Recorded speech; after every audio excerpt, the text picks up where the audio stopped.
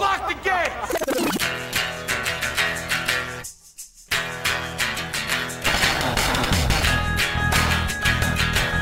All right, let's do this. How are you, what the fuckers, what the fuck buddies, what the fucking ears, what the fuck nicks? What's happening? This is Mark Maron. This is my podcast, WTF. I'm broadcasting now from an undisclosed location, still out in the world, far away, surrounded by water. Can you hear that? That's not static. That's the ocean outside of my window. A double header today. I got a shorty with Dylan Brody. He's a comedian, friend of mine. He's got a special coming out. Dylan Brody's Driving Hollywood, premiering on the streaming service Next Up on February 14th. Go to nextupcomedy.com. And also the amazing Bill Paxton, who you all know from Aliens, from Weird Science, from Big Love he was in, Apollo 13, True Lies, Tombstone. Great. Bill Paxton's going to be here. So yeah, there you go. I've set up the show. I also want to take a moment to say that a friend of mine, a guy who's been on this show, a great rock journalist, Mark Spitz, has passed away at the age of 47. I have no details. I just found out myself, and I didn't find out in a personal way. I don't know what happened, but it does seem to be true. He was a very intense guy. He was very engaged. Led a very chaotic and crazy life. He's a very wild spirit, man, up and down. And he's passed away, and it's a sad thing. And I just wanted to say rest in peace, Mark Spitz. I also want to direct people, as we usually do in these somber situations, to the repost of the episode I did with Mark. A WTF episode will now be again in the feed if you want to introduce yourself to Mark now that he's gone, or if you miss that. It's out of respect that I do it. So what? I don't know if you've ever been in a relationship with a bully before, but I have. I've been in many relationships with a bully because I'm a bully. I understand it.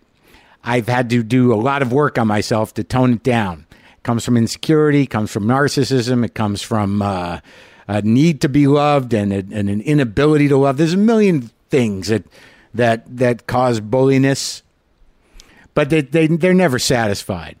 And I'm speaking from my own heart here as somebody who has struggled with this type of stuff. But I'm just saying that, many of us are in a fairly involuntary relationship with a pretty intense bully, and they just keep coming. They just keep coming. They just keep trying to knock you off your grounding. They try to knock you off your sense of self. They try to destroy your sense of reality, to get you to a place where you don't know what's up or down, and then they can feel, superior. They can feel like they have power. They can feel like they can get something over on you. But if they're not narcissistic, they, once they get you to that place, they apologize shortly thereafter and try to take care of you. I'm not sure that's in the situation we're all in, but I'm just saying that the only way out of that is to somehow get away from it, to find some space, to get out, to pull your sense of self together, to re-engage with life, but remain vigilant and do what needs to be done for yourself and others. So I've been out here on the island, and it's been very up and down. It's been up and down. It is very relative to my engagement with information coming in through my phone. And also the phone thing. If these phones are so fucking smart, why aren't they more intuitive? Where's the intuitive phone that you get on and you pop open your browser and it just says, "Hey, maybe give it an hour." How would that be? Or you're looking at it and it's like, "Yeah, you know what? You've had enough for now. I think you've had enough." Or maybe it just says, "We're all worried about you. Take a break. You're in over your head here." We all have to allow ourselves to have lives. You got to make time to connect and appreciate and spend time with others and talk to others and stay engaged. Right? I mean, Jesus, I'm hiking today, and I saw a sign in front of this pond. There were 4 ponds. We're on this hike, and there's a sign that just says, "No fishing. Do not introduce foreign fish." And I'm thinking, like, well, this thing has really gone too far, this ban. This is crazy. I mean, it was already crazy. Do not introduce foreign fish. My friend Dylan Brody stopped by to talk a bit about what he's got going on. He's got his special, Dylan Brody's Driving Hollywood, premieres on the streaming service next up. But okay, so this is my conversation with my friend Dylan Brody.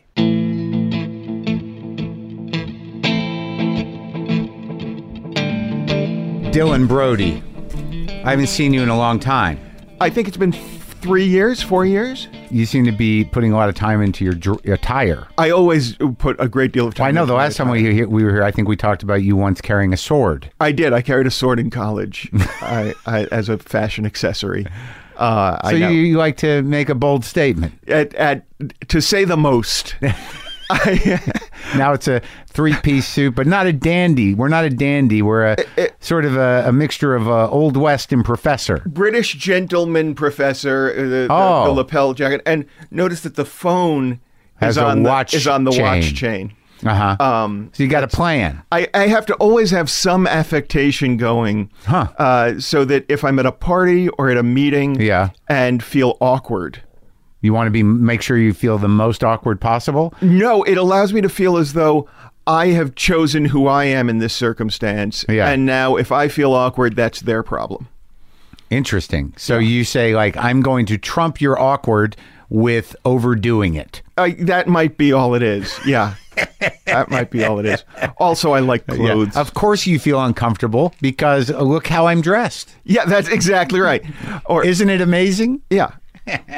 I like to have everybody, regardless of where they're working, feel as though I walked in class to join up. Okay. For years, I was a stoned, angry, political stand-up comic. And then I quit smoking pot and took 10 years off.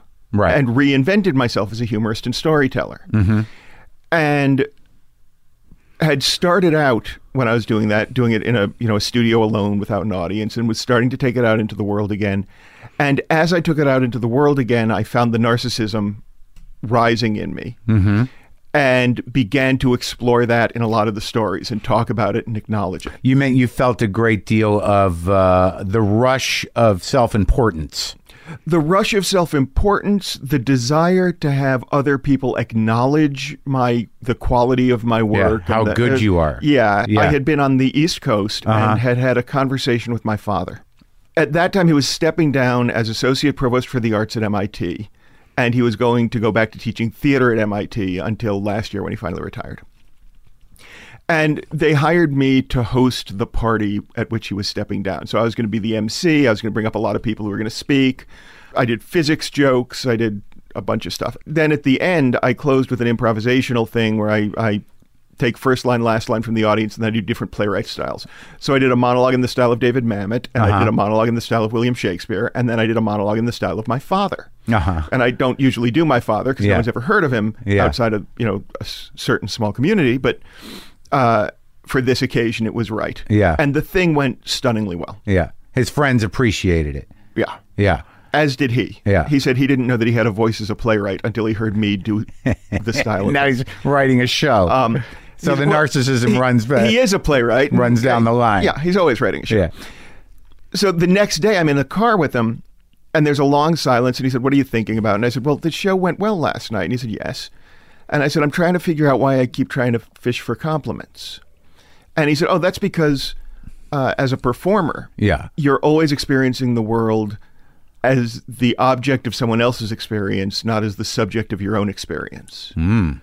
And that set my brain on fire, and I started to think about that. And there have been a lot of thoughts and stories that have come out of that one sentence that came out of his mouth for me. But you wait your whole life for your dad to say something relevant. Oh, he is irritatingly relevant far too often. Oh, it's so frustrating. It's very hard to get ahead of him.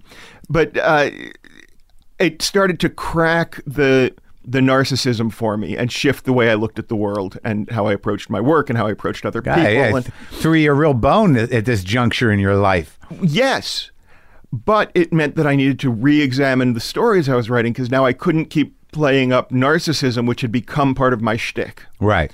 And the last time I gave up my shtick, which was I'm a liberal angry pot smoker, Yeah. it had taken me 10 years to get a hold of myself. You don't have again. that kind of time And now. I feel the crushing presence of my own mortality at every moment. It's hard to figure out once you get some resolution around your sense of self to, how do you move forward from that? Or why would you? Why don't you just stop? Now that I know who I am, who the hell am I? Well, there's that, but there's also sort of like with the political climate changing like it is, I feel that. There's but work before, to be done again. Well, I feel like there's work to be done Well, again. of course there is, but there's also sort of like, well, I just started feeling okay. Right. Now I can't. Right. Now, like I can, but it's going to be relative to a reality that's not okay with me. And there's a struggle there, but there's part of me that's sort of like, I didn't want to fight this one again. Yeah. My dad, actually, I will tell you a short story because, it's what I do for a living. When I was in high school, Reagan was elected. And I called my dad in a panic because I was at prep school and everyone else really loved Reagan. And I was like, no, not so much. And I felt all alone. I called my dad and he said, there's a pendulaic swing. It'll be conservative for a while. It's fine. It goes back and forth. And then when Bush the second was elected, I called my dad and I said, we're back to this. And he said, it's okay. It's a pendulum. We had 8 years. And I said, yeah, but it was still all the capitalist stuff going on. It wasn't like we had a huge chase. It moves slowly. Don't worry. It's okay. Relax, breathe. And then in November, because I had been ready to celebrate. Sure. Hillary was going to win. I was going to celebrate like AIDS had been cured, and I owned the patent. It was like I had unprecedented third-term Democratic leadership. Exactly. And instead, I wound up spending the night disguising my attic door as a bookcase. So I called your dad. I called my dad the next day and I said, Dad, I need your wisdom and your calm and your insight into this. And he said, we're fucked. Oh, good. And he called me a week later and he said, you know what? I was sort of joking around last week, but I thought I was done with my day's marching, but I just went out and bought new sneakers. Oh, yeah. He's 80 years old and he's going to be out, as will I, on different coasts. Right. And I feel like there's work to be done. But I feel as though, and my wife agrees with me on this, which might be why we're such a good pair. I feel as though what is not normal is if you don't indulge in suicidal ideation as you go to sleep. In terms of what's happening? Or in general? No, just in general. No, I don't have that. That doesn't happen to you? Okay. I don't have suicidal ideation anymore. Congratulations. There are times where as I get older, that I feel hopeless or that I feel, there's this element of me where I'm like, I was just starting to figure things out and things were leveling off and in a good way. And now I'm scared. So things like this, when you have a brain that is, wired to be, I'm fucked. Yeah. I overcame a lot of that in a lot of ways. And then when there's a real reason for us to feel that, then it pollutes everything else. Did I tell you about when I first got medicated for my depression? No. Oh, man. I had been depressed my whole life and didn't know it. Yeah. And I had self-medicated for years with pot and didn't know that's what I was doing. Yeah. And then I got on Paxil. I'm thinking 10 years ago now, 8 years ago, they put me on Paxil, and I felt the depression lift. And it was like I was the weight on your heart. I was feeling very different about the world. Yeah, and that was odd. And after 8 months, the doctor said, "So do you want to wean off of it?" And I said, "Oh, okay, sure. Is that what we do now?" And he said, "Yeah." And he said, "So cut back by a quarter of a pill." For a week and a half. And so it can get you over the hump and reconfigure things? Yeah. So I cut back by a quarter of a pill. And 3 days later, I'm on my way to a meeting. And as I'm driving to the meeting, I'm figuring out all the things I can be pissed off about when I get there.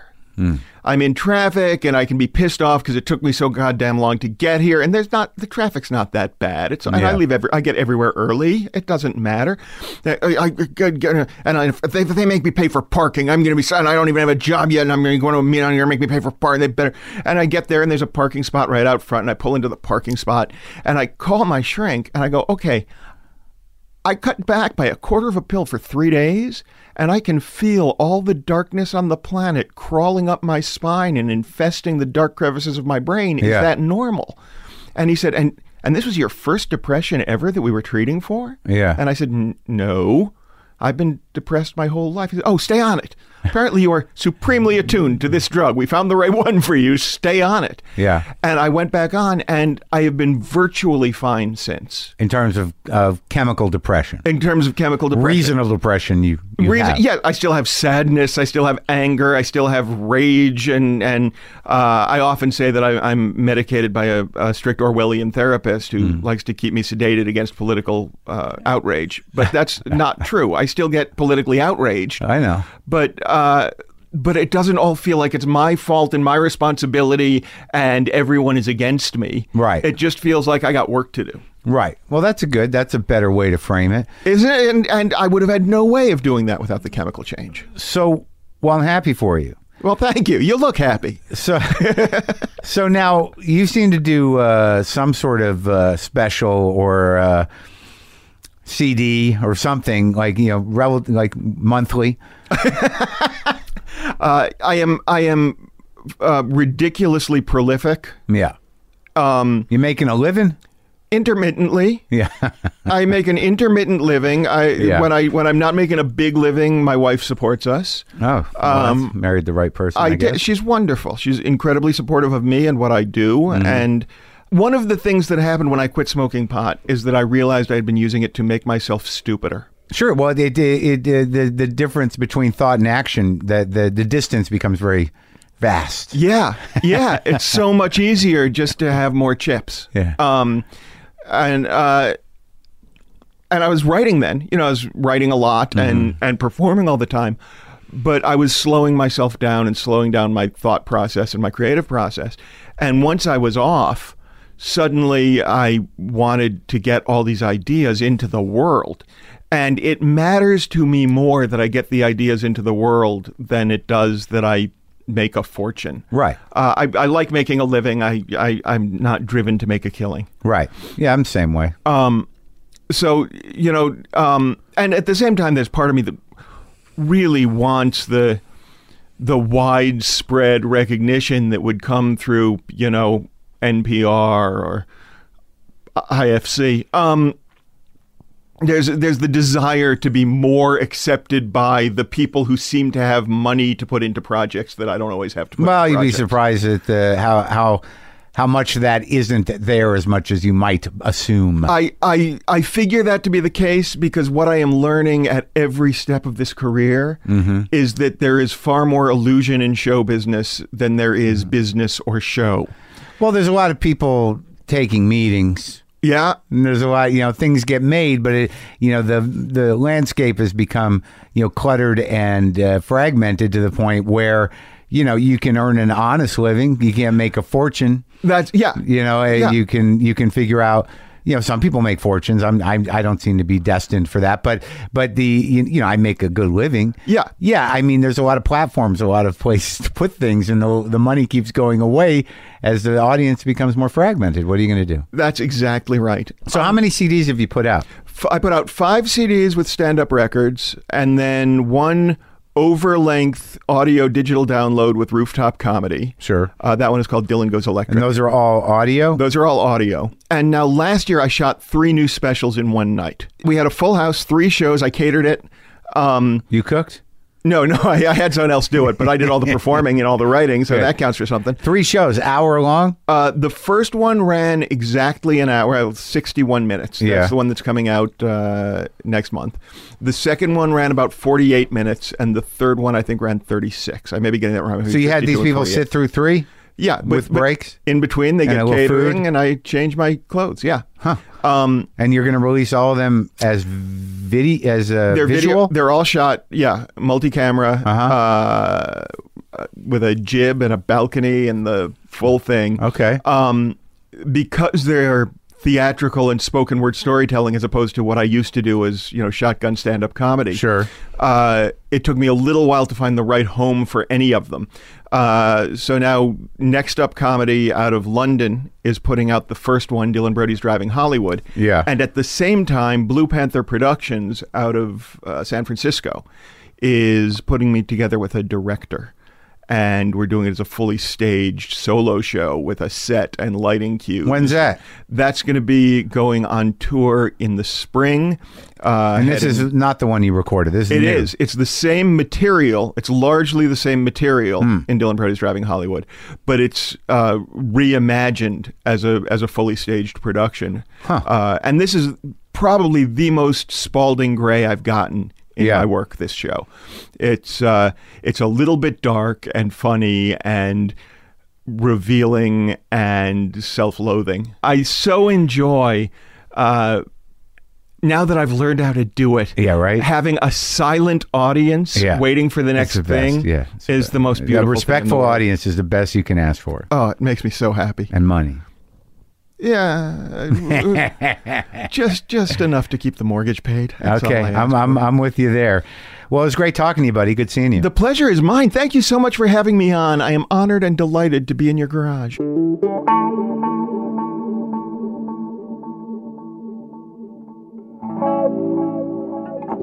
Again, Dylan Brody's Driving Hollywood premieres on the streaming service. Next up on February 14th, go to nextupcomedy.com. Dylan Brody. That was good hanging out with Dylan, but I'll tell you, man, when I got an opportunity to talk to Bill Paxton, I was pretty excited. He's an intense, engaged, lively dude. It was good to talk to him. Who doesn't love Bill Paxton? Seriously. Who among us does not love Bill Paxton? He's on this new CBS show, Training Day, which airs Thursday nights, but you know him from any number of things. Aliens, of course. I got to get him to say that. Well, let's find out. This is me and the amazing Bill Paxton.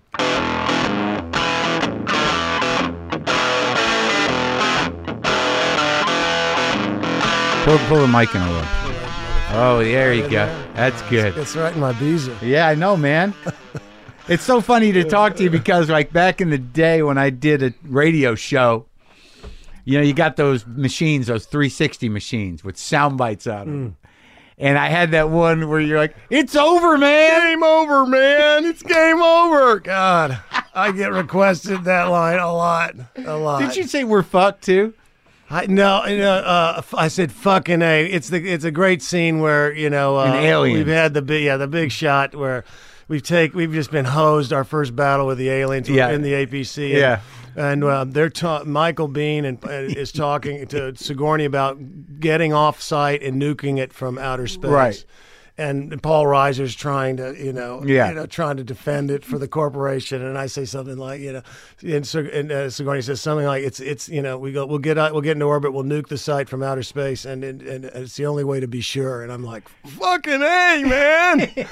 But I hadn't seen that in a long time, and we had a 30-year reunion which is unbelievable. Really? At Comic-Con, everybody for was just there. Aliens 2 or all of them? For Aliens 2. Uh-huh. Yeah, it kind of stands alone in a lot of ways. Yeah. I was a huge fan of Ridley's original Alien. Oh yeah, it's great. But yeah, the second one, kind of built the franchise, didn't it? Oh yeah, yeah. But Jim was smart. He knew. The first one is kind of like a ride in a spook house. Yeah, you don't know where the thing's going to jump out. A thriller. And then he thought, you can't do that twice. Right. So this time I'm going to have them literally coming out of the woodwork. Just as many aliens as possible. Yeah. And they did what they do 4. God, I don't even know. Keep tapping that thing. What's funny about sequels, because you were just telling me in the kitchen that the reason that they made Mighty Joe Young was because they had such a great success with King Kong. Huge success. Right. And then they realized, oh no, he's dead. We killed the goose. We butchered it. We barbecued it. So they thought, well, wait a minute. What if we come up with a monkey who's not so big, but still could throw some shit around? Yeah. But you've had quite a fucking career. Had a bizarre career. Dude, you've been in some of the best movies. Kind of one of these zigzag things, up, down, all around. But where'd you grow up? I was born and raised in Fort Worth, Texas. Really? Yeah. Well, I don't know why I say really, like you'd be lying to me. The reason I might as well be. The reason I was born there was because of my grandfather, who I never knew, from Kansas City. Yeah. He read an article about a flamboyant wheeler dealer, a guy who was kind of a William Randolph Hearst character forward, named Amon Carter. And he was sitting in Kansas City reading the Saturday Evening Post in 1935. And he had a hardwood lumber distribution thing. Your grandfather? Yeah, he started this hardwood lumber thing with So he was going to put a yard. He wanted to expand and put a yard in Dallas, but he read this article about this guy in Fort Worth. So he went down there and he went, and that's why I'm from there. My dad, after he died, my grandfather died in 1950. Bless you. He took on the lumber business? Well, he joined the lumber business, but he had to kind of answer to his brother and his mother. Yeah. And so he moved down to Fort Worth. And wait, so he was kind of in the lumber business? He was. This was his. He started selling hardwood flooring for his dad when he was 16. So you'd go down. My dad's the reason I'm out here. Really? Oh, he's the reason we're talking right now. He is? Oh, yeah. Why? I think he always wanted to be an actor, but he was the kind of guy who... He was very flamboyant, very colorful. Yeah, big storyteller, raconteur. What kind of colorful? A true raconteur. Yeah. And he started selling flooring for his dad when he was 16. He was in the war. He was stationed on the Rockefeller Estate outside of New York City. He ended up in Chicago after that because there was a yard down there, working there. Then he met my mom outside of a church, and which he never went to. He said he was a pagan, and. Not religious folks. Yeah, and then my brother Bob, my older brother, was born in Skokie, and then they moved to Fort Worth. But from an early age, my dad, ever since I can remember, he was taking me to movies and plays, and we'd come out and he'd want to talk about these. He'd deconstruct them. He'd say, "Hey, I thought the music was great in that movie, didn't you?" And I'm like, "The music, right? Oh yeah, there's music." So you learned how to art direction, really? Lighting, and so he was a fan, but he was sort of a film nerd, and a theater nerd. And he loved art. He said he had a 5th grade teacher, which would have probably been about 1930 for him. He was born in 20. That turned him on to Rubens, Peter Paul Rubens, the Renaissance painter. And he had a great affinity and a great love of art, but he wasn't an intellectual, but he read everything. I've been going through a lot of his stuff. My mom passed last June at 90. Sorry. Oh, 90. That's she was ready to go. Yeah. So I've been kind of closing down the house. They had a beautiful library of books, and they just read everything. And they stayed in Fort Worth? Stayed in Fort Worth till about 1980, and then my dad decided it was just too hot down there. And even though my mom and them had friends, he moved out to Solana Beach, California. How far is that from here? That's right next to Del Mar. So they were close. Meets the surf. Yeah. So you saw him. Yeah, I saw him a lot. It was great. We were real pals. Anybody that knew me at all knew my dad. We were a package. Yeah, you palled around a lot. Yeah. And he lived to 91. He passed in 2011. I was in Romania doing Hatfield and McCoy's when he passed. That's a great show. That was a great movie, dude. I can't remember if it was a miniseries or a movie. It was a miniseries. I watched the whole thing because that thing had been sort of dealt with before, but you guys kind of killed it. Yeah, kind of was it you and Costner? Eastern Western. Yeah, it was fucking great. I wasn't sure I wanted to do it. I just come out of Big Love, and I thought, I'd kind of played a pretty religious guy, and the way Randall McCoy was written in this, that he was almost kind of a zealot in some ways. And I called Costner up. They set me up so I'd met him in passing over the years. I've kind of met everybody. Right, sure. I've been around so damn long. But and he said, "Oh man, we're gonna be wearing beards and stuff. It's not gonna be like that show." And like what show? Like Big Love. Where I was, it was completely different. But I just felt like, wow, I played a pretty religious guy in that, and I loved that show. I did too. We got to talk about that, but I thought, maybe this is going to be, you want to mix it up a little bit. Oh, you were afraid that you'd be typecast as a zealot? Yeah. So I mean, he said, "Oh man, we're going to be wearing beards, and we're going to Romania." And I went, "What? We're going where?" Romania. He goes, "Yeah, I know. You haven't heard about that?" He goes, "Yeah, we're going to shoot the whole thing in Romania. We're going to use all the old sets from this movie Cold Mountain, and we're going to be in Bucharest." And it was a great experience, except, that my pop died while I was on it. But he had done his thing. He got out clean. I like to say he was 91. That's out clean, and he lived a good life. Lived a good life, and it faltered a little bit at the end, but really didn't have a tough exit. I guess it puts stuff into perspective, huh? I mean, both of my folks are still alive, and but when they lived when you lived to 90. Yeah, and I was in my 50s when they passed. So I mean, that's great, especially if you've had a good relationship with your parents. Well, that's great. I don't hear that too often. Well, yeah. My dad used to say I wasn't weird. I told him I wanted to be an actor at one point. Yeah. And he said, "You're not weird enough to be an actor. You haven't had enough neurotic, weird stuff happen to you." And I said, "Oh, Dad, I had plenty. Someday I'll tell you." Yeah. But it's weird the Hatfield McCoys, because it was one of those things that was on like the History Network, right? The History Channel, it kind of legitimized that network overnight because they had such phenomenal ratings. Yeah, because I was flipping around, and I don't know how I heard of it, but I started watching, I'm like, holy shit, this is great. Yeah. These guys are really doing it. Yeah. You and Costner were really fucking doing it. It was crazy over there, too. Yeah. The Wranglers didn't speak English, and they put us on all these Romanian stallions, and God, we're trying to ride through these hardwood forests. And I realized very early on that with a wide brim hat and a huge beard, I probably just needed to be in the medium and the close-up shots. So I let this guy, and he was a nice guy, but God, he'd gotten hurt doing some medieval times thing over there, and he got hit with a lance and it had gone through his left eye socket and out the top of his head. Oh my God! So he had the gnarliest scar you've ever seen. And he was a stunt guy. He was my guy. So he was the guy in the beard on the horse. Yeah, I paid him. I paid him extra. I tell you, take care of me here, will you? You're not much of a horse guy. Well, kind of yes and no. I got to go to a horseback riding camp when I was a kid, and I did a lot of rodeo. And back in those days, I was up in Wyoming. Real rodeo? You rode the well, bucking, I didn't do. They didn't let you do that, but a little they roping. Let you, a little roping, a little. They had a little horse race, had a 1/4-mile track, and that was fun. It was like I guess maybe it's not quite like riding a bike because every horse is different. I tell you, there's nothing more exciting than being in a horse race. Yeah. But you want to be out front, because if you're not, it's amazing how many dirt clods are hitting you in the face. It's just, you can't hardly see it. It's like being in a maelstrom of dirt. And but it's cool nowadays because of insurance and all. They would never let your kids out there riding horses full gallop on a horse track. They just never like to do it. Well, I mean, unless you've grown up in that kind of life. Yeah. Right. Yeah.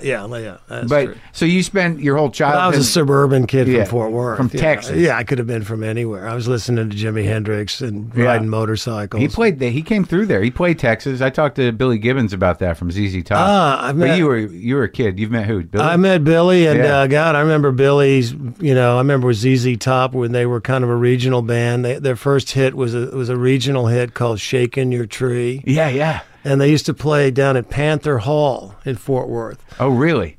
They used to call Fort Worth Panther City because, I guess, legendary. They were Panthers living there at some point. Did you go see him? Went to see him. I remember they opened for Edgar and Johnny Winter. Oh my God! They were amazing. They both did their own songs. Oh, and they played together. It's so weird because they're so different, man. Oh, like Johnny's straight up blues, hard rock, and Edgar's like this keyboard, almost prog rock shit. Oh, they were great. Yeah, they were great. They're Texan too. They were Texan. They grew up playing on a local Dallas TV show where they were playing country. So it was ZZ Top and the Winter Brothers. Yeah, and Blood Rock opened too. I don't know who Blood Rock is. They had one hit. It was called DOA. Uh-huh. We were flying low and hit something in the air, and I remember. That was them. Yeah. There were a lot of car accidents growing up in Texas, even though you have complete wide open spaces. Sure. There were the most horrendous, fatalistic car accidents growing up. I remember going to funerals of friends and stuff. Just because it's like everybody had those big fast cars, and when you have the open highway, you just want to drive fast. GTX. Yeah. So you're just growing up in Texas. Growing up in Texas. One older brother. Got an older brother, and I got a younger sister, younger brother. It's for you. Yeah. Everybody's all right. Everybody's hanging in there. Yeah, you know. And when did the interest in acting come? Were you like athletic guy? Did you? I wasn't really. You know, one thing I like about films and television is I dig being a part of a concerted group that are trying to make something. Yeah, you know, it's yeah. You know, we're all so alienated and so isolated in modern society in so many ways. Even though we have all this technology to supposedly connect us, we're as isolated as we've ever been. Oh no, it's horrible. You know, I kind of dreamed of the Renaissance where you're born and you become an apprentice in a guild, and it takes all these different disciplines to build a cathedral, and that's kind of what it takes to make a film. That's true. It's one of the last of the great guild crafts. Yeah, there's guilds and there's unions now, but that's true. But you have the different departments that have to come together in concert, and it's fun. So I wasn't an athlete. But I always envied that team thing. The team and the camaraderie. Because when I went to Catholic school, and then my dad got a wild hair up his ass when I was in 7th grade. Next thing I knew, we'd moved out to the country from Forest. So I went from being basically a suburban kid from anywhere USA. Yeah. To this, God, I was living in the Last Picture Show, this Baptist community about how old were you? 30 miles. I was 13, but it was kind of wild because those country girls were a lot wilder than the suburban girls. Yeah, and you were like new meat, fresh meat. But I wasn't a football player, and it was all about playing football and stuff. So I felt a little isolated. Also, when I was that age, I got a weird ailment. Woke up one night. I'd been to a hockey game. And I woke up in the middle of the night and had a lot of pain in my left wrist. And I went downstairs and knocked on my dad and my mom and dad's door. Yeah. And I said, Dad, and he said, what is it, son? He said, I'm in a lot of pain. Something wrong with my wrist. He goes, oh, you probably slept on it. Yeah. And then he said, you'll be okay. Just go back to bed. By morning, it was worse. And it was a Sunday morning. My dad realized he took me to a friend of his who was a ortho guy, bone guy. And he kind of set it, kind of enwrapped it. Couldn't really figure out what it was. And so the next day I had some tests done by the pediatrician. And then by Tuesday night I was in the Cook's Children's Hospital. And they still couldn't figure out. Finally they thought I had something called osteomyelitis, or it could be this thing, rheumatic fever. Yeah. Rheumatic fever. Rheumatic fever. And that's what it was. Really? So I spent a good part of the 7th grade, and this was before we moved to the country, in bed. What is rheumatic fever? What does it affect? Rheumatic fever comes from a streptococcus infection from a strep throat that kind of goes untreated. I'd had kind of a bad sore throat at Christmas time. Yeah, don't get sick during the holidays or during the weekend if you can help it. A lot of guys buy the ranch because of the holidays? The illness hits at the wrong time. But truly, really, yeah. So I had this. So I had this thing, and what it does is it's supposedly it's an infection, and somehow it kind of got into my wrist, but it usually damages your heart valves. Did it? Well, yeah. A little bit? Yeah. Rheumatic fever. Yeah. It sounds a little... But it kind of isolated me at an interesting age. Yeah. It suddenly made me... Because I grew up in Texas, and that sounds like, something out in the country, but again, it was suburban. We lived near a golf course. I spent all my time on the golf course hunting golf balls. Yeah. Listening to the Beach Boys and the Beatles and the Rolling Stones, and then getting to go to camp in the summer and all that stuff. And I was a real outgoing kid. I wasn't a jock, but I did a lot of stuff. But suddenly I was in this kind of voyeuristic kind of world where I had a TV, but there wasn't much TV in those days, and I read a lot. And I just kind of looked out the window, and at the golf course. And that was it? About 6 months, yeah. And just sitting in bed? Yeah. Thinking about things? Yeah. No revelations? So your dad was Catholic, but you're not a religious No, my dad guy. Wasn't Catholic. My mother was Catholic. My dad was no religion. Right. He called himself a pagan. But in order to marry my mother, he met my mom in Chicago. It's kind of a good story. He had an apartment. He had a great bachelor pad on Lakeshore Drive, LSD, 1400 LSD, yeah. and he had one of his buddies, this guy named Charlie Dent. He was a young pilot for United, and they were out one night. And my dad, there was some place, I think it was called Dante's. It's kind of a famous old kind of bar restaurant near the Loop.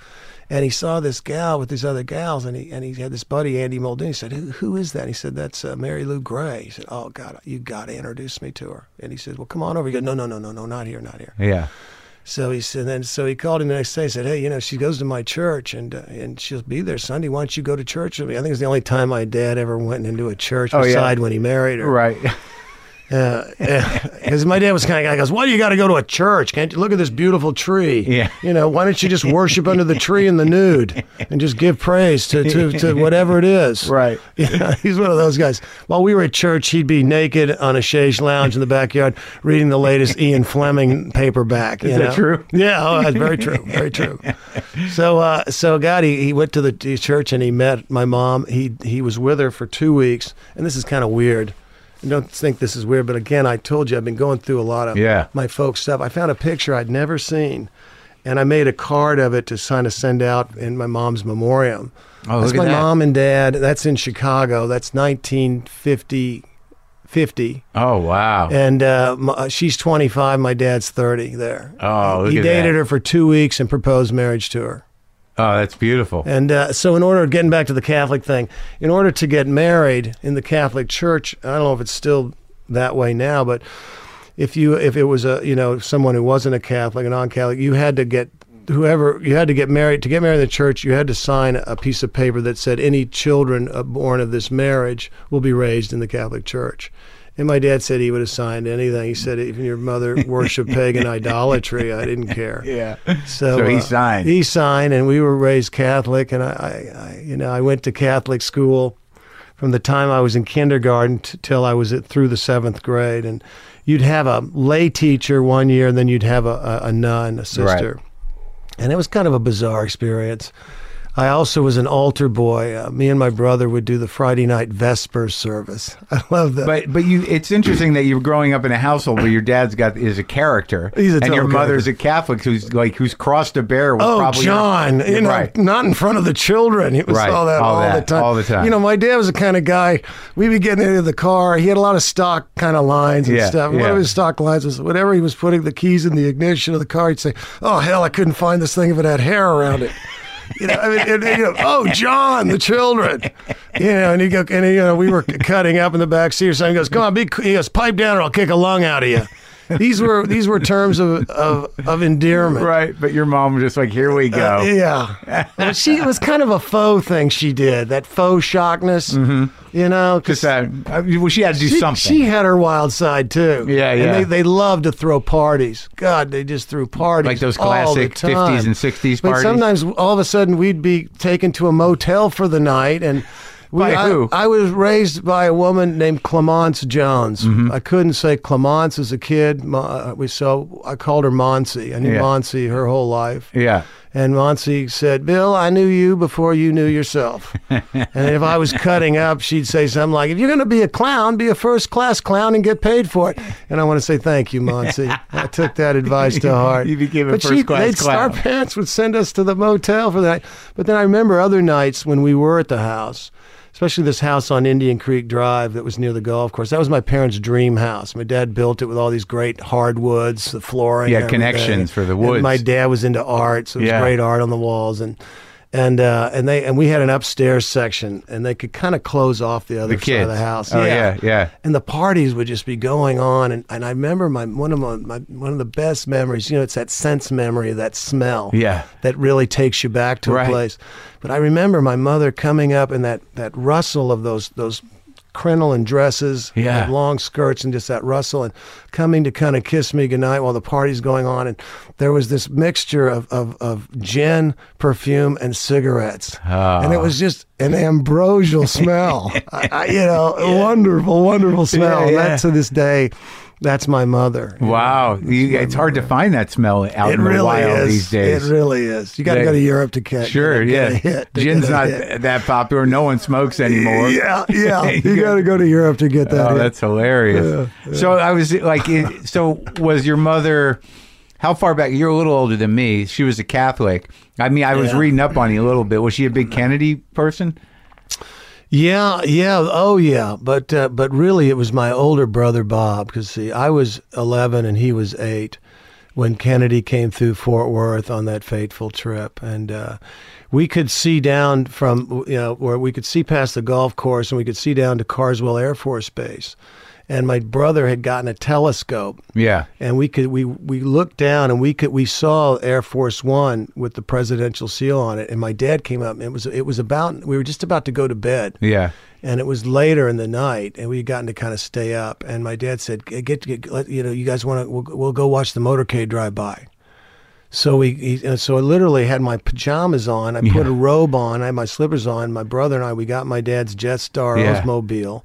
We drove down to Roaring Springs Road and parked, and there the whole motorcade went by. And it was late. It was like 11 o'clock at night, which was really late for me at 8 years old. Right after they landed, kind of thing? So before right after the day. They'd had a long day. I know a lot about this story. I became obsessed with it, like many Americans, many people of the world. With the JFK assassination? Yeah, really. Yeah, I developed a huge project for Tom Hanks' company a few years ago about it. But the next morning, my brother got my dad up and said, knocked on the door and said, you promised you'd take us to see the president. Yeah. And my dad looked out the window, and it was kind of a rainy morning. And then my dad said, and he thought, I liked Kennedy, but I thought the idea of taking these kids into a crowd in the rain was going to be a complete pain in the ass. Right. And then my brother used the two words that kills it, every deal with a parent. You promised. Uh-huh. So he said, get your brother dressed. And 10 minutes later, we're driving down to Dallas? No, downtown Fort Worth. They spent their last night in Fort Worth, the Hotel Texas. Yeah. And a crowd of about 4,000 people gathered in the parking lot in front of the Hotel Texas. And there was I found out later, it was just a flatbed truck. They'd put bunting on. They put a lectern with the presidential seal. And we were probably there for about 20, 30 minutes. And here comes the president. Here comes, there's Johnson, there's Connolly, there's Yarborough. This is 4 hours before it's all going to go down. And Kennedy was really up that morning, and it was something about seeing him in color. Yeah. And he's in a blue suit, and his hair was red, and God, he looked great. And he was very jocular. He kind of kidded the crowd. He said, "I'm sorry, Jackie's not down here to greet you good people. She takes a little longer to get ready in the morning. Of course, she looks a hell of a lot better." And, right. There's like an electricity in the crowd. Sure. And my dad was taking turns putting me and my brother up on his shoulders. And even though I wasn't too far, we weren't too far away. Yeah. There was a little kind of an orchestra pit where they'd put the, police block, those sawhorses around for the Secret Service, the police, and the media, the newsreels guys. And we were not far behind the crowd. And there were two black guys standing next to my dad and me and my brother in the crowd, and they saw my dad's dilemma. He was kind of trying to put my brother up, my Bob and me, and he said, "We'll take those boys." So for most of the speech, I was on a stranger's shoulders. Yeah. It was kind of a great moment, and I just remembered it. And they found me in a newsreel. Oh, really? Yeah, a few years ago. It's kind of a crazy picture, and because I'm up above the crowd. And, I got this, my dad had us just get, we had crew cuts and stuff back in those days. It was easy. Didn't get as much head lice at school if you had the crew cut. Right. One of those deals. So you went home after that, and then I went back to school. But we got to go to the Tottle House, which was the highlight of our existence at the time. It was one of these great waffle pancake houses. Yeah. It was kind of like a diner, Rockefeller's diner. Or, I guess in New York, they used to have the ones called Schraff's. Yeah, sure. A gag like that. Yeah. And, we got to eat there, and so we got to go to school late. And I remember going to recess, and I was really excited. I'd seen the president, and it was, Kennedy was the man. Yeah, I was like seeing the biggest movie star in the world. Yeah, and we came in off the recess playground, and the radio was on, and we were in those single story with the central hallway, center block schoolhouses with the fluorescent lights. Yep. And we went in. I was in the third grade, Sister Annette, I remember, and all the lights were off. We were told to put our heads down on the desk, and the radio was on, and it was announced that Kennedy had succumbed to this assassin's bullet, and the nuns were all crying, and it was just unbelievable. And I couldn't believe it. I was 8.5, and I was just like, I just saw him. That's not right. That can't be, and all this stuff. And I remember that night, my brother was so distraught. My 11-year-old brother. He's my oldest brother, and always was a sensitive guy. Yeah. And I remember he came and got in my bed with me that night. We had our own rooms. Yeah. We had shared rooms up to that point, but we were living in this dream house of my parents. And I kind of experienced the grief of it through him. He was leveled, huh? Yeah. Just shattered. I don't think he ever got over it. It's one of those things, you know. That was if Kennedy was your man, he was to a whole generation. The youth looked up to him.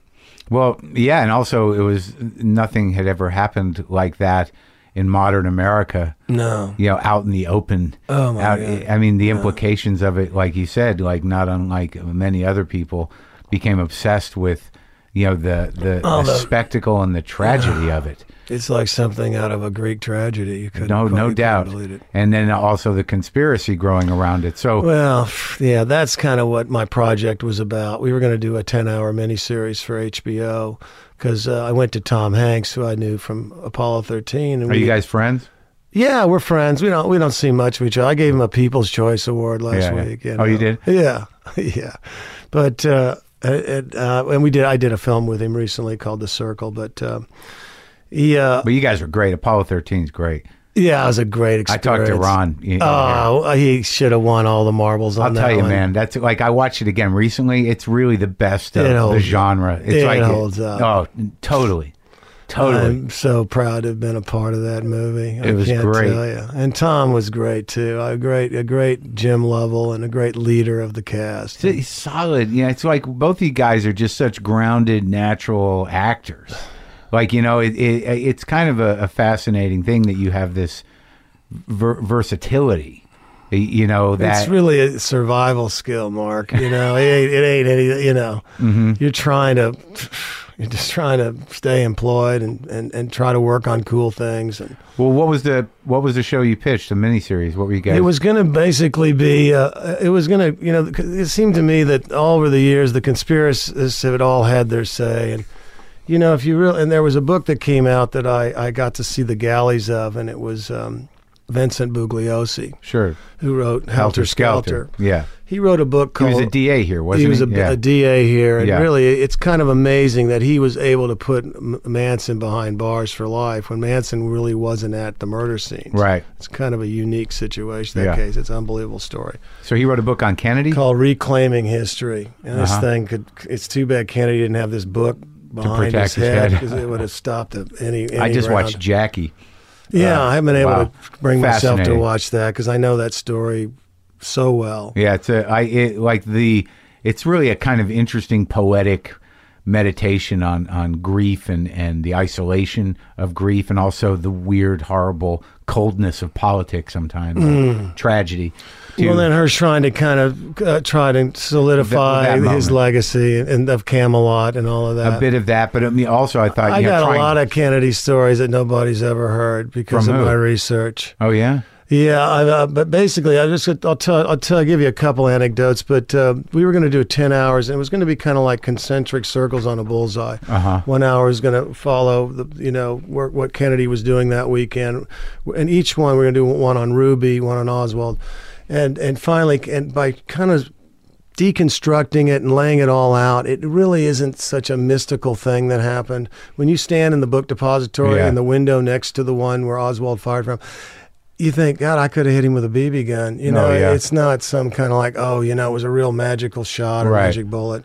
And the one bullet that just didn't fall apart like bullets do. It was still kind of looked pristine. But if you look at the end of it, you can tell it has been fired. And that was the one that supposedly was thrown on the gurney. Right. It just went through two men. And by the time it got through Connolly, it just kind of plopped out. Yeah, it just kind of plopped out. But I got to know a guy named Milton Evans. Yeah. He was a William Morris agent, but at the time of the Kennedy thing, he was running Peter Lawford's company. He helped produce the Rat Pack movies, and he was a Kennedy. Lawford was married to Eunice Kennedy. Yeah. I think it was Eunice Kennedy, and he told me some crazy stories. He told me about going to the White House. Yeah. During the whole height of the Kennedy administration with Peter Lawford and Kennedy really liked to listen to the Camelot soundtrack. Richard Harris singing Camelot. He had it on the thing, And God, and he said one day, I don't know, this is kind of a crazy story. He said he went down to take a swim, and there were 2 Secret Service guys standing by the pool. And I don't even know where that pool is. I don't know where it is in the White House 7. And he said, oh, maybe it's a bad time. He said, oh, no, it's okay, Mr. Evans. And he kind of thought, God, they know my name. They probably got a dossier. Go on in. And he went into the pool, and there was Kennedy. Yeah. In the pool with these 2 gals. They were all naked, and he said, he called Milty baby. He goes, Milty baby, come on, join us. Yeah. And Milton was kind of a teetotaler and had been married for many years. Yeah. And he just said, gee, I'll see you at dinner, Mr. President, and kind of left.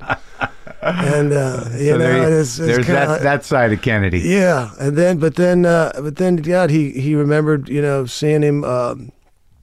He remembered going to the White House with Lawford and Eunice on the day of the assassination, and the body was held up in Dallas, and then they were able to get it out of there. Then they got to Andrews Air Force Base, where the body was immediately taken to Bethesda Naval, where they did the famous autopsy. Yeah, and the body didn't actually get back to the White House till early pre-dawn Saturday morning, and.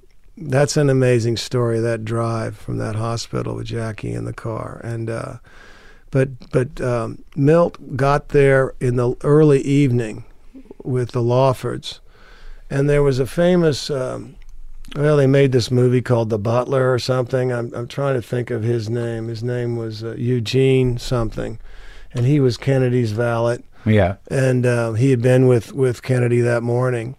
And he was running around the White House trying to accommodate all the house guests, the Kennedy family, and Peter Lawford and Milt and all these people.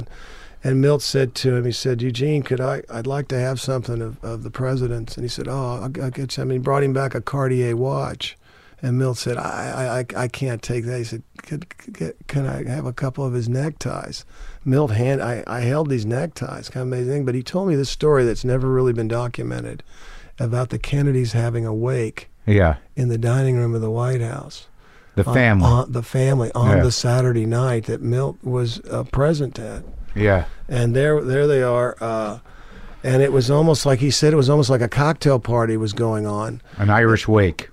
An Irish wake. Everybody was getting completely hammered. Yeah. Except Rose Kennedy, who sat there very stoic. Yeah. The mother with a drink in her hand.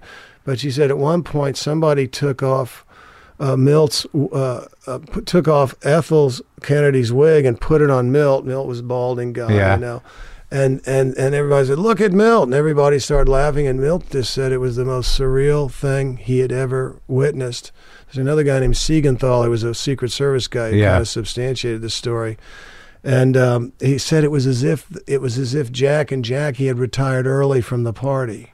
Oh my God! The weirdest damn thing. That sounds pretty weird. And, now, was that part of your show? Were you going to? We had a lot of that stuff in there. Now, why doesn't a show like that go? What did Tom? Well, think? Tom was all in. But 2008 happened. We started working on this in about 2006, and 2008 happened, and we were trying to get it ready for the 50th anniversary. 2011 would mark the 50th anniversary of the great inaugural speech. Mm-hmm. When inaugural speeches were really something to be inspired by, and then it was going to be 2013 was going to be the 50th. Yeah. That's a significant anniversary of a historical event. We thought, let's have something ready to go. And Tom's company had built a reputation doing these long form dramatizations of American history, Earth to the Moon, boy. But the budget, it was at a time after 2008 where everybody pulled back, and I think HBO was kind of getting out of the miniseries business. Little did they know that they had started something that was about to grow with Netflix and all these 10-hour series. Yeah. And it's too bad we didn't get to do it. Yeah. We didn't get to do it. Well, when did you come to Los Angeles? When did you actually start acting? I came to Los Angeles when I was 18 years old. Yeah. What year was that? That was the January of 1974. And oh my God, that's like the heyday. I went to my dad and I said, Crazy "Who town. do you know in Hollywood?" and he said, Jesus, I should have taken you to more business meetings. But he had taken me to movies and plays and, art. And so I was, I gravitated. And my dad wanted to be an actor. And what's funny is he became an actor after he retired. Yeah. He was in 6 movies. Sam Raimi put him in 6 of his films. Really? Yeah. Actually, more than that. Walter Hill put him in Last Man Standing. He's the old Undertaker in that. And Bruce Willis keeps giving him business because he keeps killing people. And he had a great kind of renaissance. I think it kind of kept him alive to 91 because he had something to do. How did he get most people just die off because they get retired. They got nothing to do. So he did this because they all knew him from you. Yeah, kind of. But he kind of had to get in there and take classes and stuff. He did? Yeah. Oh, yeah. What age? At 70. And all these young kids, they wanted to do scenes with him where they needed a patriarchal figure or something. So he's at the Beverly Hills Playhouse. That's hilarious. He calls me up one day and says, I'm getting out of the lumber business. I've been in the lumber business 50 years and shit, I can't sit around and play golf or, watch the hair grow out of my nose. So he goes, why don't I thinking about getting into your game? I go, getting into my game? What the hell are you talking about? He goes, yeah, I'm thinking about doing that acting thing. And I'm like, Dad, God, you're going into the golden years. You don't do this to yourself. It's a tough life. What had you done? I don't care if you're successful or not. It's still a tough life. You made some movies, though. You were a guy, right? Yeah. Oh, yeah. This is about 25 years ago. I had a pretty good career going at that time. I don't know what happened since then. But, come on. Yeah, come on. Yeah. And so... I said, if you're gonna really do this, you gotta take classes. He signed up at the Beverly Hills Playhouse and took classes. But I came out here. He had a friend. He knew 2 guys in Hollywood. He knew Hal Wallace. He played golf with him. Yeah. Hal Wallace. He writes Hal Wallace. Hal Wallace writes back. Says, I can't even get my own son a job. He's not in the unions. Unions run everything. So thanks, but no thanks. He writes a guy named Milan Herzog who made these educational films for Encyclopedia Britannica. This is to help get you in. Just to get me in. The guy writes back and says, tell your son to go back to school. We get too many young people out here. They think they've got something to say, but they need to go to school. Yeah. And then my dad wrote him a second time. Said, you got anything for him? He's got to come out there. Yeah. God, help me out, will you? Yeah. And so he gave me 2 weeks' work as a PA on a thing called Gateways to Humanities. I met a guy there, another director who introduced me to an art director who was getting ready to art direct his first Roger Corman movie, which was called Big Bad Mama. Angie Dickinson and William Shatner. And so I worked on that, and that's where I really kind of got my cherry popped in many ways. I was driving a 20-foot van full of set dressing all over Los Angeles, and it was kind of blew my mind. Were you in the movie? No, I wasn't in the movie. But you were working for Corman for a minute. Working for Corman on a few films, yeah. Oh yeah, oh yeah. So what was the first movie then? Was it a Corman movie? Yeah, the first thing I was working on the art department on a film. It was a thing called Crazy Mama, directed by Jonathan Demme. And I heard over the walkies, and everybody's got a walkie-talkie. I heard over the walkie said, hey, so-and-so, some guy, some day players, a deputy part didn't show up. And I heard there was kind of a pause. I heard Jonathan Demme on the walkie-talkie say, hey, get that kid off the art department truck, cut his hair, take him to wardrobe, and bring him to the set. And I had really long hair. My hair was like down to here. We were all hippies back then. Yeah. And so they said, as I cut my hair, they put me in this thing, and I had one line, and I had this thing, but I was too stupid to I could have probably joined the Screen Actors Guild, and I didn't. Then after that, I decided I really wanted to try and I wanted to go to film school. That was my heart was set on going to film school. Yeah. My heroes were guys. My dad had turned me on to all kinds of. I mean, he showed me foreign films. He got me into like Chaplin and Keaton. Keaton particularly spoke to me. I've just been a huge devotee of Keaton ever since I first laid eyes on him. And so, but I was into this idea, and then I came up with guys like, going to see movies, but guys like Clint Eastwood and Warren Beatty. Sure. He made Bonnie and Clyde, and Robert Redford was making his own movies. Paul Newman.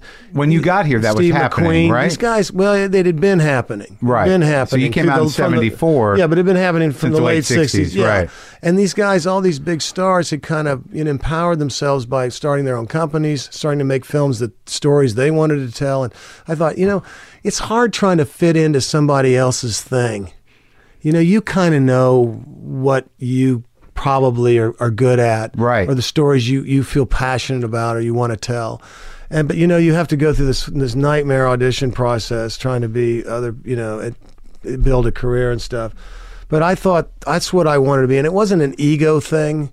It was more, I thought, I'd like to tell, these are the stories I tell. Bonnie and Clyde is one of my all-time favorite films. Great movie, yeah. And that was a movie nobody wanted to make, but Warren Beatty was able to get. So you wanted made. to be one of those people. You wanted to be an auteur, a guy that produces his own movies and got his own shit done. Yeah, and that if was I have the to plan. be in them, fine, that's okay. But if I don't, that's okay too. So that was the model, and I wanted to be a part of this business. Yeah, and that was the model. That was it. Did you go to film school?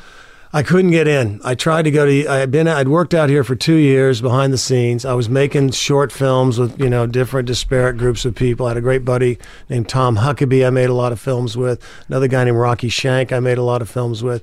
I try to go to SC and UCLA. I have these crappy SAT scores that that are haunting me from some test I had to take at 8 o'clock in the morning on a Saturday when in high school. I was completely hungover. Yeah, and it's like, guys, I've studied, I've worked in film, and I want to come and learn from you.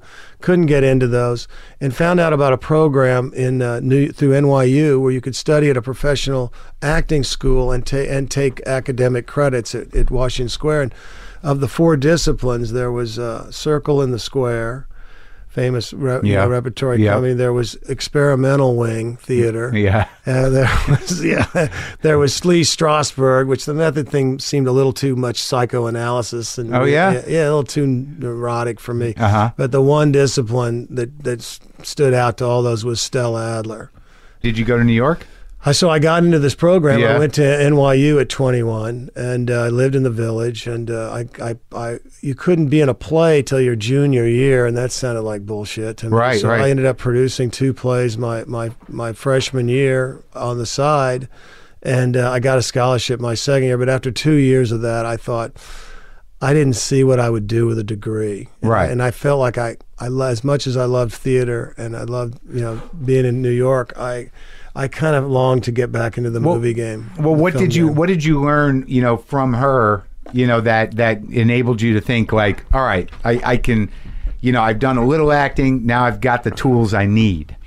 I didn't feel that way. I was not a star pupil. I was listening to your podcast with Jason Segel recently. Yeah. It was a great interview, and you guys seem like a great soul. You guys got on well, but he talked about putting on this production, his own production at 16 of the Zoo Story. Yeah, right. Well, I tried to do a scene from the Zoo Story in front of Stella. I didn't even get a line out. I was so eviscerated, I didn't get out of bed for like 3 days. Before you even got a line out. I mean, she came in at me and she said, how did you even get in this class? And she said, darling, really? You're not ready for realism. And she was a tough taskmaster. And we were students at NYU, but we were thrown into these professional classes. Yeah. I remember seeing Harvey Keitel at this class and Jeff Goldblum and working actors. So and there was no fucking around, and it was so fucking serious. And God, it crushed me. It really crushed me. Was that your last day? No, I got through 2 years of it, but that wasn't why I dropped out of NYU. I just felt like I got the meat and potatoes. Stella Adler would say, you're either going to learn it here or you're going to learn it out there, and it's going to take you 25 years. Right. But so you went that route? Yeah. I took the 50-year plan. Yeah. Actually, I'm still on it. I haven't quite paid off my student loan yet. Oh, come on. No, seriously. It's a game. You're trying to, you just keep trying to do better. And no, of course, but I think that you must have learned something there. I did. I got a foundation there. But I remember between my freshman and sophomore year, I needed to make some money. I had found a loft in Tribeca. Yeah. Nobody lived down there. Now it's all doorman and $100 million buildings. But I found a raw space. It was $350. I was going to share it with these other 2 gals who were students at NYU, and we were going to kind of do plays and stuff down there and use it as a rehearsal space. But I needed to make about $10,000 fast. And I called my dad and said, where can I make some money quick? He said, well, the hardwood lumber business had branched into selling surveying instruments, and there was a big mineral boom up in near Casper, Wyoming. He said, go up there, you can probably make some money. So I fly out to Casper, Wyoming. I get a paper, and I interviewed by the Sweetwater drilling company. We ended up calling it Sweatwater. Yeah. And I got a job working on drilling portable uranium drilling rigs. Yeah. And we do these test holes, and they come up up and drop these Geiger counter things down to see if there was plutonium down there. I mean, or uranium. Yeah. And it was a crazy job. You lived in these trailers out in this thing called the Red Desert. And we had our own cook, and there was about 12 of us. And it's kind of preparing you for being on set. It was something else. Yeah, it was something else. And God, the food was great. But we worked our asses off on that thing. And how long were you out there? I was out there for about 12 weeks. And in the weekend they'd drop us off in town, and I'd stay in this old rundown hotel in downtown Casper. This is the summer Star Wars comes out.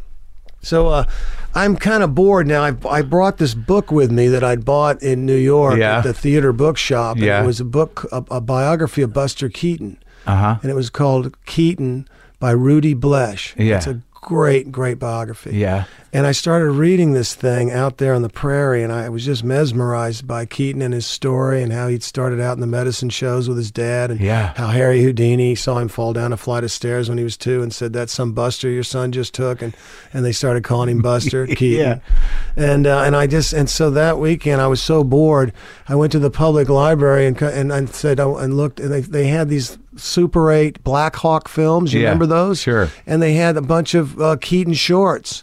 And I said, "Is there a way I can see these?" I said, "Well, I have a projector. You can go up in the conference room." And I went up in the conference room and watched these films. And I thought, I'm going to make a film while I'm on the weekends. So I started making my own Buster Keaton film in Casper, Wyoming, on the weekends, and I recruited the local drunks and the guy in the pool hall and a gal that I met. Oh, I was even so bored, I even had a job as a waiter at the Ramada Inn. And I met a gal there named Rebecca Schmidt, and I got her to be my heroine, and the guy in the shoe repair place. Black and white? No, I shot it in color, Super 8, and called it Heart Luck, because there was a lost Keaton film called Hard Luck. But so really, I guess that was it, So I went back to NYU for a year, but then I thought, what happened to that film? It's around somewhere. I don't know. It's in a closet somewhere, probably. But I sent it back to all the people. I wasn't able to go myself, but I had it copied, and they had it was in the middle of winter in Casper, Wyoming, and they had a get together, and all these disparate people that I'd kind of pulled together in the town. Oh, really? They went to the screening? They had a little screening there, and I thought that was really cool. That's what I love about filmmaking. Again, it goes back to that ensemble. You said something too on one of your interviews about, we're all kind of in this, you got to stay out of that weird mind trap, that place where you're isolated and you're in that, it's just that, it's like I describe it as this void, this abyss. And sometimes you'll kind of circle it, but boy, you don't want to get in there. And you said it was a beautiful line. I wrote it down about you got to stay engaged with people. That's what saves us. Being engaged with other people. I know. Believe me. I think that's a beautiful thing, Mark. And I want to say you bring that to these interviews. And when I heard that, I go, God, that's really it. Oh yeah, because if especially now, now more than ever, toppling into the pit of self is easy, and I've done enough excavating. Me too. Too much. The tough thing about this business, people always see the success. You had this and you had that and you had an interesting career. But I have so many stories that didn't work out, and all the times I've been left fallow, where I've had to be out there trying to hustle a project where I know I've got a good project. I shouldn't be out there hustling. I should be working. But it's just not that way. It's not because I'm special. It's just these are my skill set, and don't waste it. I want to give something. But you've been pretty fortunate, in the last years. Anyways, you've done some great work. Last year, I got to a point where I was so, I don't know, confused, dismayed. Really? Just wondering, kind of. I've been trying to get a movie called The Bottoms off the ground. A great script. By Joe Lansdale. Great author, Southern Gothic thriller. I got Brent Hanley to adapt it. He had written Frailty for me. And you directed that one? Frailty. I wanted to do, and God, I spent a whole year trying to get this thing off the ground and trying to get it to actors. And if you don't have an offer with it, God, it's a chance to play a blue collar Atticus Finch. It's a movie that's, if it's made well for a good price with good cast, it'll be a classic forever. I don't know about a lot of things. But I know about some things in the movie business and a movie script that has a pedigree. And but I had to get out of the house, and I was driving Louise crazy, and my wife, and So I went by Habitat for the Humanity in Ventura, and they were building some houses out in Santa Paula, and they said, yeah, just show up and they'll give you a tool belt. So I started doing that and building houses. And this guy's kind of looking at me as we're kind of putting in these shingles and stuff with with this air gun thing. I've actually taken my hand off. What the hell am I doing? Yeah. But it felt good to be doing something. Yeah, helping out. Yeah, that's true, because when you get stuck in a project that's kind of going nowhere, or you're hitting your head against the wall for something that is so big in your mind, but you can't get it out of your mind. Into reality, that's when you have those moments where it's sort of like, I got to get my hands dirty somehow. But I don't know anything else. I know. What I do for a living takes 100 people to make the machine go round and to make the film. Right. So it's But so I mean, that happened during like downtime from acting. Downtime from acting, I guess. To tell you the truth, I really wanted to just be directing at this point. Yeah. I had 2 great outings. Yeah. I've had 3 times in my career where I've gotten to work in my own shop. And they were the happiest times, most productive times, and weirdly enough, the most giving times, because I was empowering other people. Yeah. I produced a film that Mark Wahlberg and I and Juliana Margulies starred in called Traveler years ago. That was after Twister. I was able to get that off the ground. I produced it, and I was very involved with it. A guy named Jack Green, Clint Eastwood cinematographer, directed it, but I was very involved. I didn't see it. It's a nice little picaresque kind of film about Irish-American gypsies, travelers, flim-flam guys, and then I got to direct Frailty, which was a great experience. And then I got to do a Disney film. My agent, Brian Swartstrom, who I've been with forever, who's really thrown stuff at me, like the series Training Day. I thought, I can't do that. Yeah, it's you should try it. And weirdly enough, it's been a fun experience.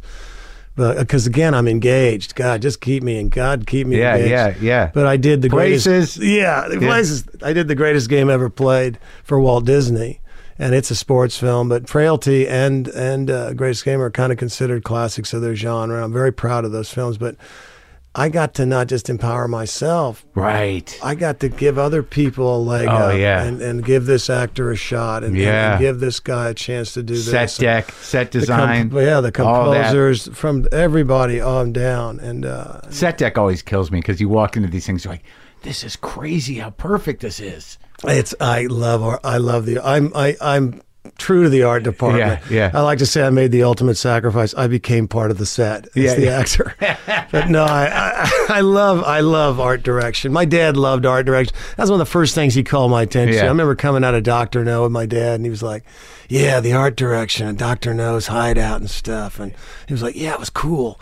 And that girl, she was great too, Dad. Yeah, oh yeah, Ursula Andress. She's all right. Yeah. That kind of stuff.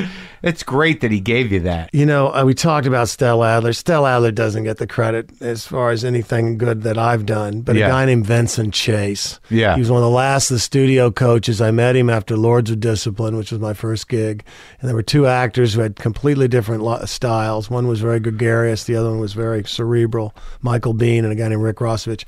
And they found out their only formal training had been with this guy, Vincent Chase. He had a studio on Sunset next to the Rock and Roll Ralphs. I started working with him. That's how I started getting hired, because I would go and work on the script with him. He would get my subtext and give me ideas and ways to spin it in a different way, or come in with a different take on it. And that's like a coach. And he's a coach, and he's been my coach to this day. He's still around? He's 87 years old. And you go to him with a project, you get the project, and then you hash it out? Absolutely. And not even once did I ever leave after seeing him and talking about a project that I didn't go, God, I'm glad I took that time, because I gleaned an insight. I should do that if I go back to this show next year. Look, acting is kind of like boxing. Yeah. And you're going into the ring, and you don't know, and if you got a guy in your corner going, okay, this guy's is a body puncher. Yeah. You want to tire him out. You want to just dance around him. You want to just stick and jab or whatever that is. Yeah. I'm not a boxer. Well, that was a funny thing. I talked to Ethan Hawke, and he said before he did Training Day, he watched a bunch of Denzel Washington movies like you watch game films. Oh yeah. Well, I could see doing that. Yeah, like it's like this guy, he's big. Well, let me tell you, that's like getting thrown into the polar bear cage, and they put raw hamburger all over you, because there's certain actors that can they'll just play with you, like a cat and a mouse. I mean, and just maul you just constantly. Does that happen to you? I went toe to toe with Denzel. You did? My biggest scene in the movie, I had 2 guns. I have to shoot on my first day. Yeah. So damn, I'm chugging a bottle of red wine in my trailer. Yeah. Or I'm going in there. Yeah. But it worked out okay. I was ready. Yeah. I was ready. So what was your what was the big, because it looks like, I'm looking at your filmography, like you did a lot of little bits here and there. I know you got to ask me about one film. Which one? The one that to this day, if I do 1,000 movies, will be at the top of my obituary. What is it? Weird Science. It's weird because you're one of these guys where you look at the filmography and you're like, oh yeah, oh shit, right. Oh fuck, that's right. Oh god, it's the story of my life. No, but it's not bad. You're a character. It's not bad. I never had that. Tombstone was like, I thought Tombstone's great. It's a great movie. I got to be with Sam Elliott and Kurt Russell and Val Kilmer. Yeah, Val Kilmer's Doc Holliday was great. Oh, he killed it. He's a great actor and a great guy. When you got here in the 70s, I mean, was it a party? Was it like, what was it like just, going down Sunset Strip? Like, that's the thing about the mid-70s that always kills me, is that, like, it was such a more intimate business. All the big stars were, like, hanging out at Dantana's or somewhere. Yeah, but I was on the outside looking in. I came out here, But it must have been a party. Not for me. Oh, shit. Not for me. All right. I'm going down Hollywood Boulevard on a bus. Down to Wilcox and Fountain, where I had this job on this Encyclopedia Britannica thing for 2 weeks. Yeah. And I'm sitting next to a transvestite, which is kind of blowing my mind because I'm from Texas, and God, watching Deliverance completely traumatized me. Me too. Squeal like a pig, indeed. Good Lord. I didn't remember how graphic it was because oh my God, my grandparents brought me by accident. Oh, to that movie. That's a real accident. Yeah, and and then like when I saw it recently, I'm like, holy shit, it's a lot more graphic than I thought. It's so disturbing. Oh no and shit. Ned Beatty, talk about a brave performance. Oh, no kidding. And the way he's so shamed after that happens, and he can't even look at the rest of them, and they're all kind of saying it's okay. And no, it's never going to be okay again.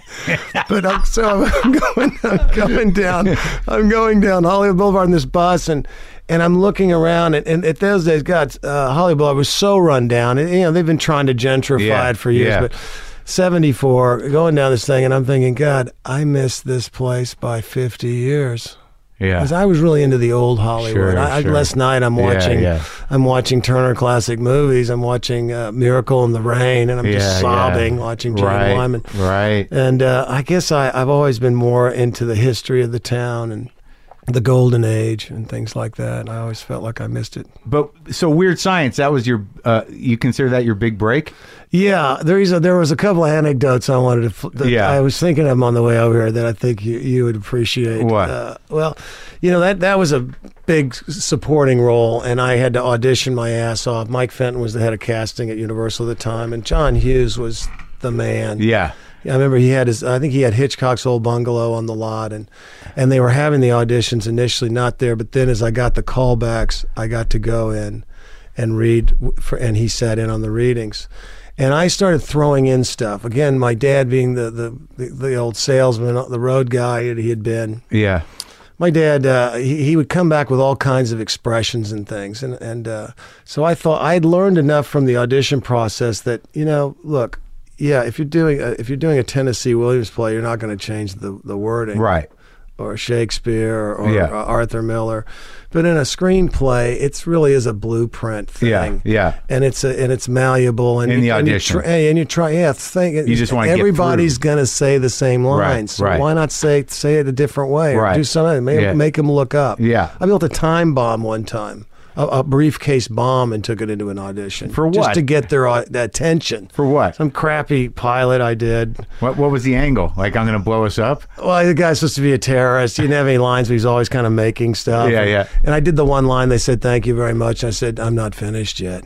Then I opened up the briefcase, and it just started saying, "Oh, the military taught me everything I know about explosives." And then I get the call from this. I had a horrible agent at the time, just real B grade agent. He says, "Don't ever pull a stunt like that again."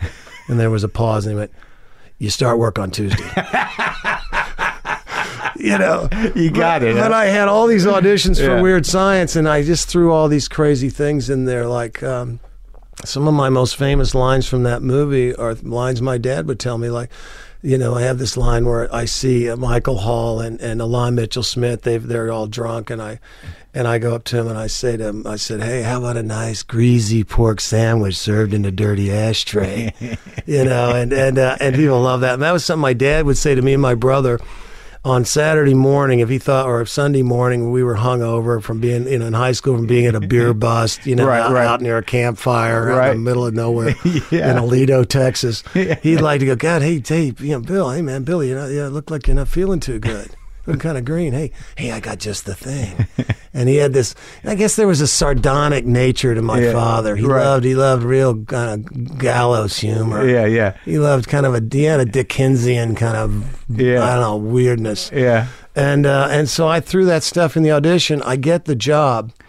And then I started developing the character, but a lot of this stuff came from these really weird camps that I went to with my dad. My dad would send my brother, Bob, and I to these camps. We went to 2 camps. One was in Cape Cod, Massachusetts.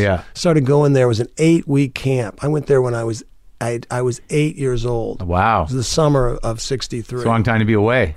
But I had my brother there, and I loved it. I had the best time there. But these camps all had these weird rites of passage. They're all kind of cruel. The upper class, the upper campers, it would kind of hazing. Kind of a hazing thing.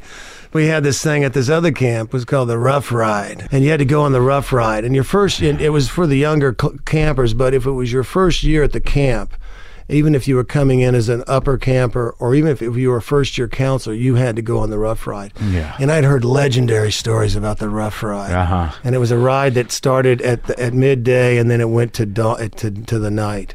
And it had a legend because these guys would ride through at the camp completely covered in mud, yelling, and it just looked like they'd been on a hell ride. At the end of the day, they'd ring a bell. We'd all come up to the main lodge, and they'd ride by. So we go out on this camp. These guys would come. These counselors, everybody was really nice. Camp, the counselors are nice. But when the Rough Ride, they'd read these lists at the lunch hour. There were about 5 Rough Rides. You didn't know which one you were going to be on. And all of a sudden, these counselors, nice guys, they come in with kind of war paint on, and just kind of a pissed off expression on their face. I think we're going to read the candidates for today's Rough Ride. And when you hear your name, you stand up and you say, "Ready to ride, sir." So they call out your name, Mark Maron or Bill Paxton. You jump up and you go, "Ready to ride, sir!" And they kind of be like, "Yeah, we're going to see how ready you are." Psychological nightmare. And we did all this stuff. Another one we had was, which I used in Weird Science, there's a funny moment where I go downstairs the next morning, and there's this, and there's Alon Mitchell Smith, and he's got Kelly LeBrock's panties on, but at first I don't see that, and I see that he's got a nice omelet there, and I go, "Hey, man, that looks pretty good. Let me see that." And then I throw these eggs up against the bottom of the cabinet, and I put the pan out, and they just drip down. I go, "Now make yourself one, dickweed." And so that came from a gag on the Rough Ride. You ride everybody up to this mountain river, just rushing river, and there's this huge bluff across the river going straight up about 200 feet, and at the top are this Indian paintbrush. It's wildflower. It's a state flower, Wyoming. And so you ride up against this on the Rough Ride where I got to be the initiator. I went crazy. I find one of the counselors had to say, "Cool it, Tex." They used to call me Tex, little Tex. So the guy gets across the river. So we tell them that they have to go across the river, go up the hill, bring the Indian paintbrush back to their horse and put it in their bridle. So the guy you see these guys go across there, they're getting washed down the river, they're climbing up the damn hill, they get the thing, they come back down the hill, they try to come across the river, get washed down the river, then the guy comes up and you go, "Hey, let me see that." "Hey, that's pretty good, that's really good. Now go get yourself one, dickweed." And then the guy had to go back across the river, and it was that kind of stuff. So I told John Hughes these stories, and he went, "Oh yeah, we got to figure out how to do that." And I had it was the first time I was really empowered in a role where the guy on the other side, the director, was just egging me on and giving me so much confidence, and I love John for that. And what happened to Big Love? Big Love, we went for 5 seasons. I think we kind of told our story. Yeah. That was not planned to be more. Mark Olson and Will Sheffer, the guys who they made the show. Now, when you got into that, they kind of felt like they told their story. I mean, it had gone kind of its distance. How much research? How obsessed did you get with Mormonism?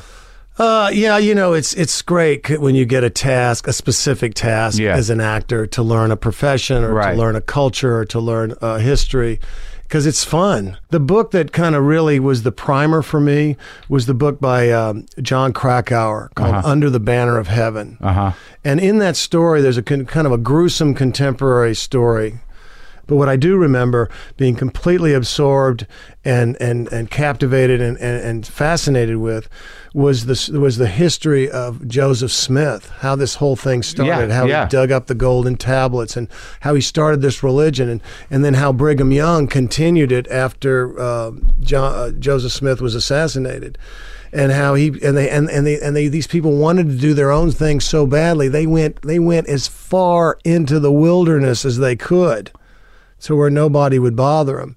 And, polygamy was legal in their religion till, I believe, 1893. I used to know all this stuff, but goes in and out. But and then there were the fundamental sects that continued practicing true Mormonism, which was about the principle. And that's still going on. Plural marriage. Yeah. Still going on. Still going on. You bet. So, because I thought that was the interesting part about your character is that you came from that. Yeah. Yeah, no, it was a great character, but the first season we were kind of trying to really kind of define the genesis and the origin stories of these characters. And what was interesting was by season 2, Mark and Will had come up with the idea that I had been this whole idea of these lost boys. Yeah, these kids get to be they go into puberty, they start looking at the girls and these fundamental compound sex, whatever you want to call them. And all of a sudden, the older men are like, we got to get them out of here. They're getting a little frisky. And that was a real thing? Yeah, it's a real thing. And if you get into an infraction, I think that's really how John Krakauer got involved in it, through the Lost Boys. It's sad. These kids are thrown out of their homes. They're a threat to they're a threat. They're pussy supply. You're damn straight. But they're all you're damn straight. but they're also if any infraction, they get drummed out. Yeah. And so my character, they kind of built this story that and this was something that kind of evolved through the first season, through my talks with Mark and Will, and how we would finding a real root to this guy to give him really just this real weird foundation where he had his kind of foot in both camps. Yeah. And so they had this story, and I tell this story, I think it was season 3 or 4, where I try to run for office. Yeah. And the guy tries to smear me because there's a mug shot of me at 17. Yeah. And he's put it all over the hall. Right. And I come out and there's a hush, and I bring the photo out and I say, yeah, I guess you guys have all seen this.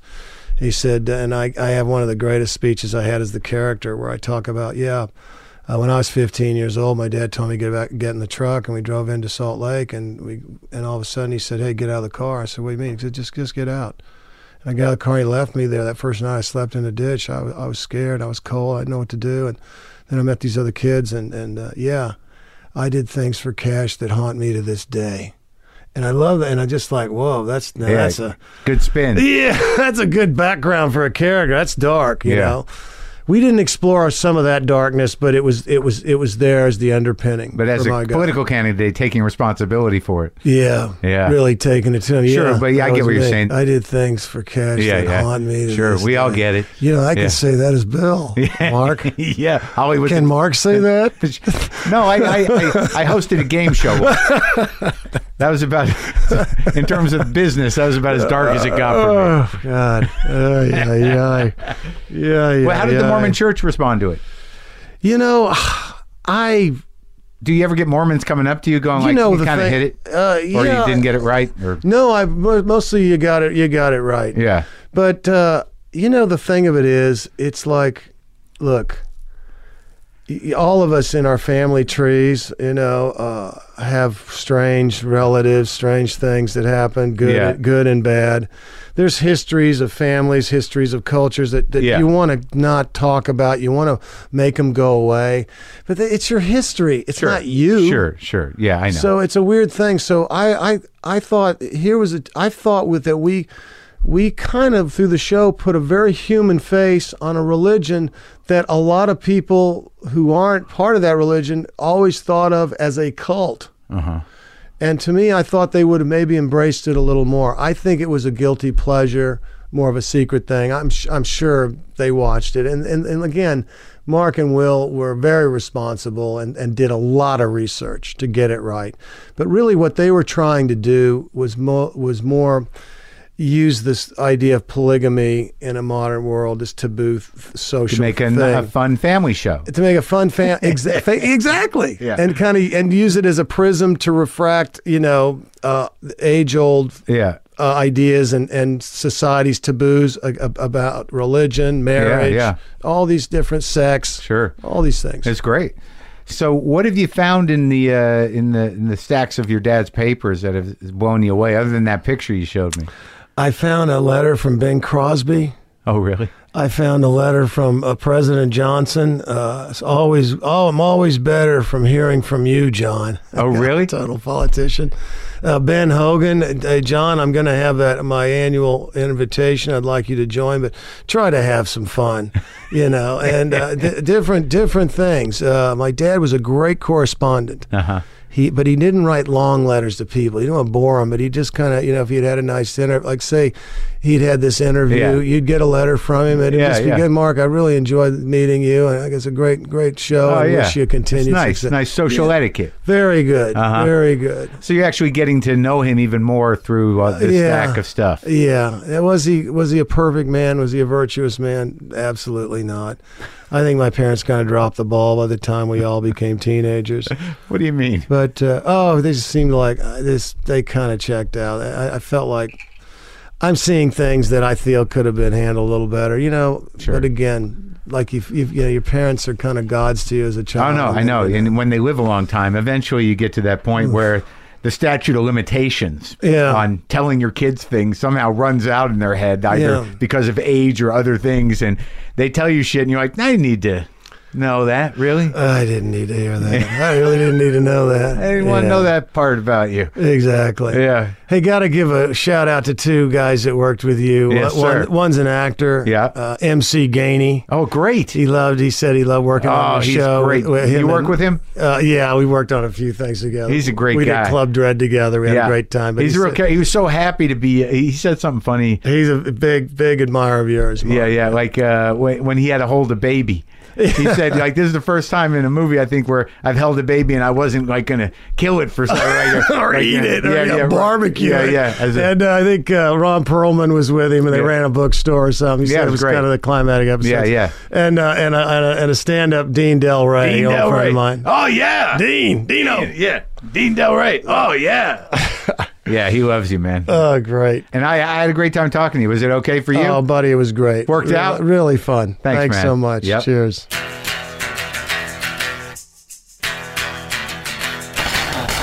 All right, that was fun. Go to WTFpod.com for all your WTF pod needs. I'll be in Durham, North Carolina on the 17th, Friday. I'll be in Charlotte on the 18th. And a lot more dates coming up. If you go to WTFpod.com/tour, you can find them and come see me. And we'll hang out for a little while. Hopefully we'll have a nice time. All right? Oh, I don't have a guitar with me. Boomer lives!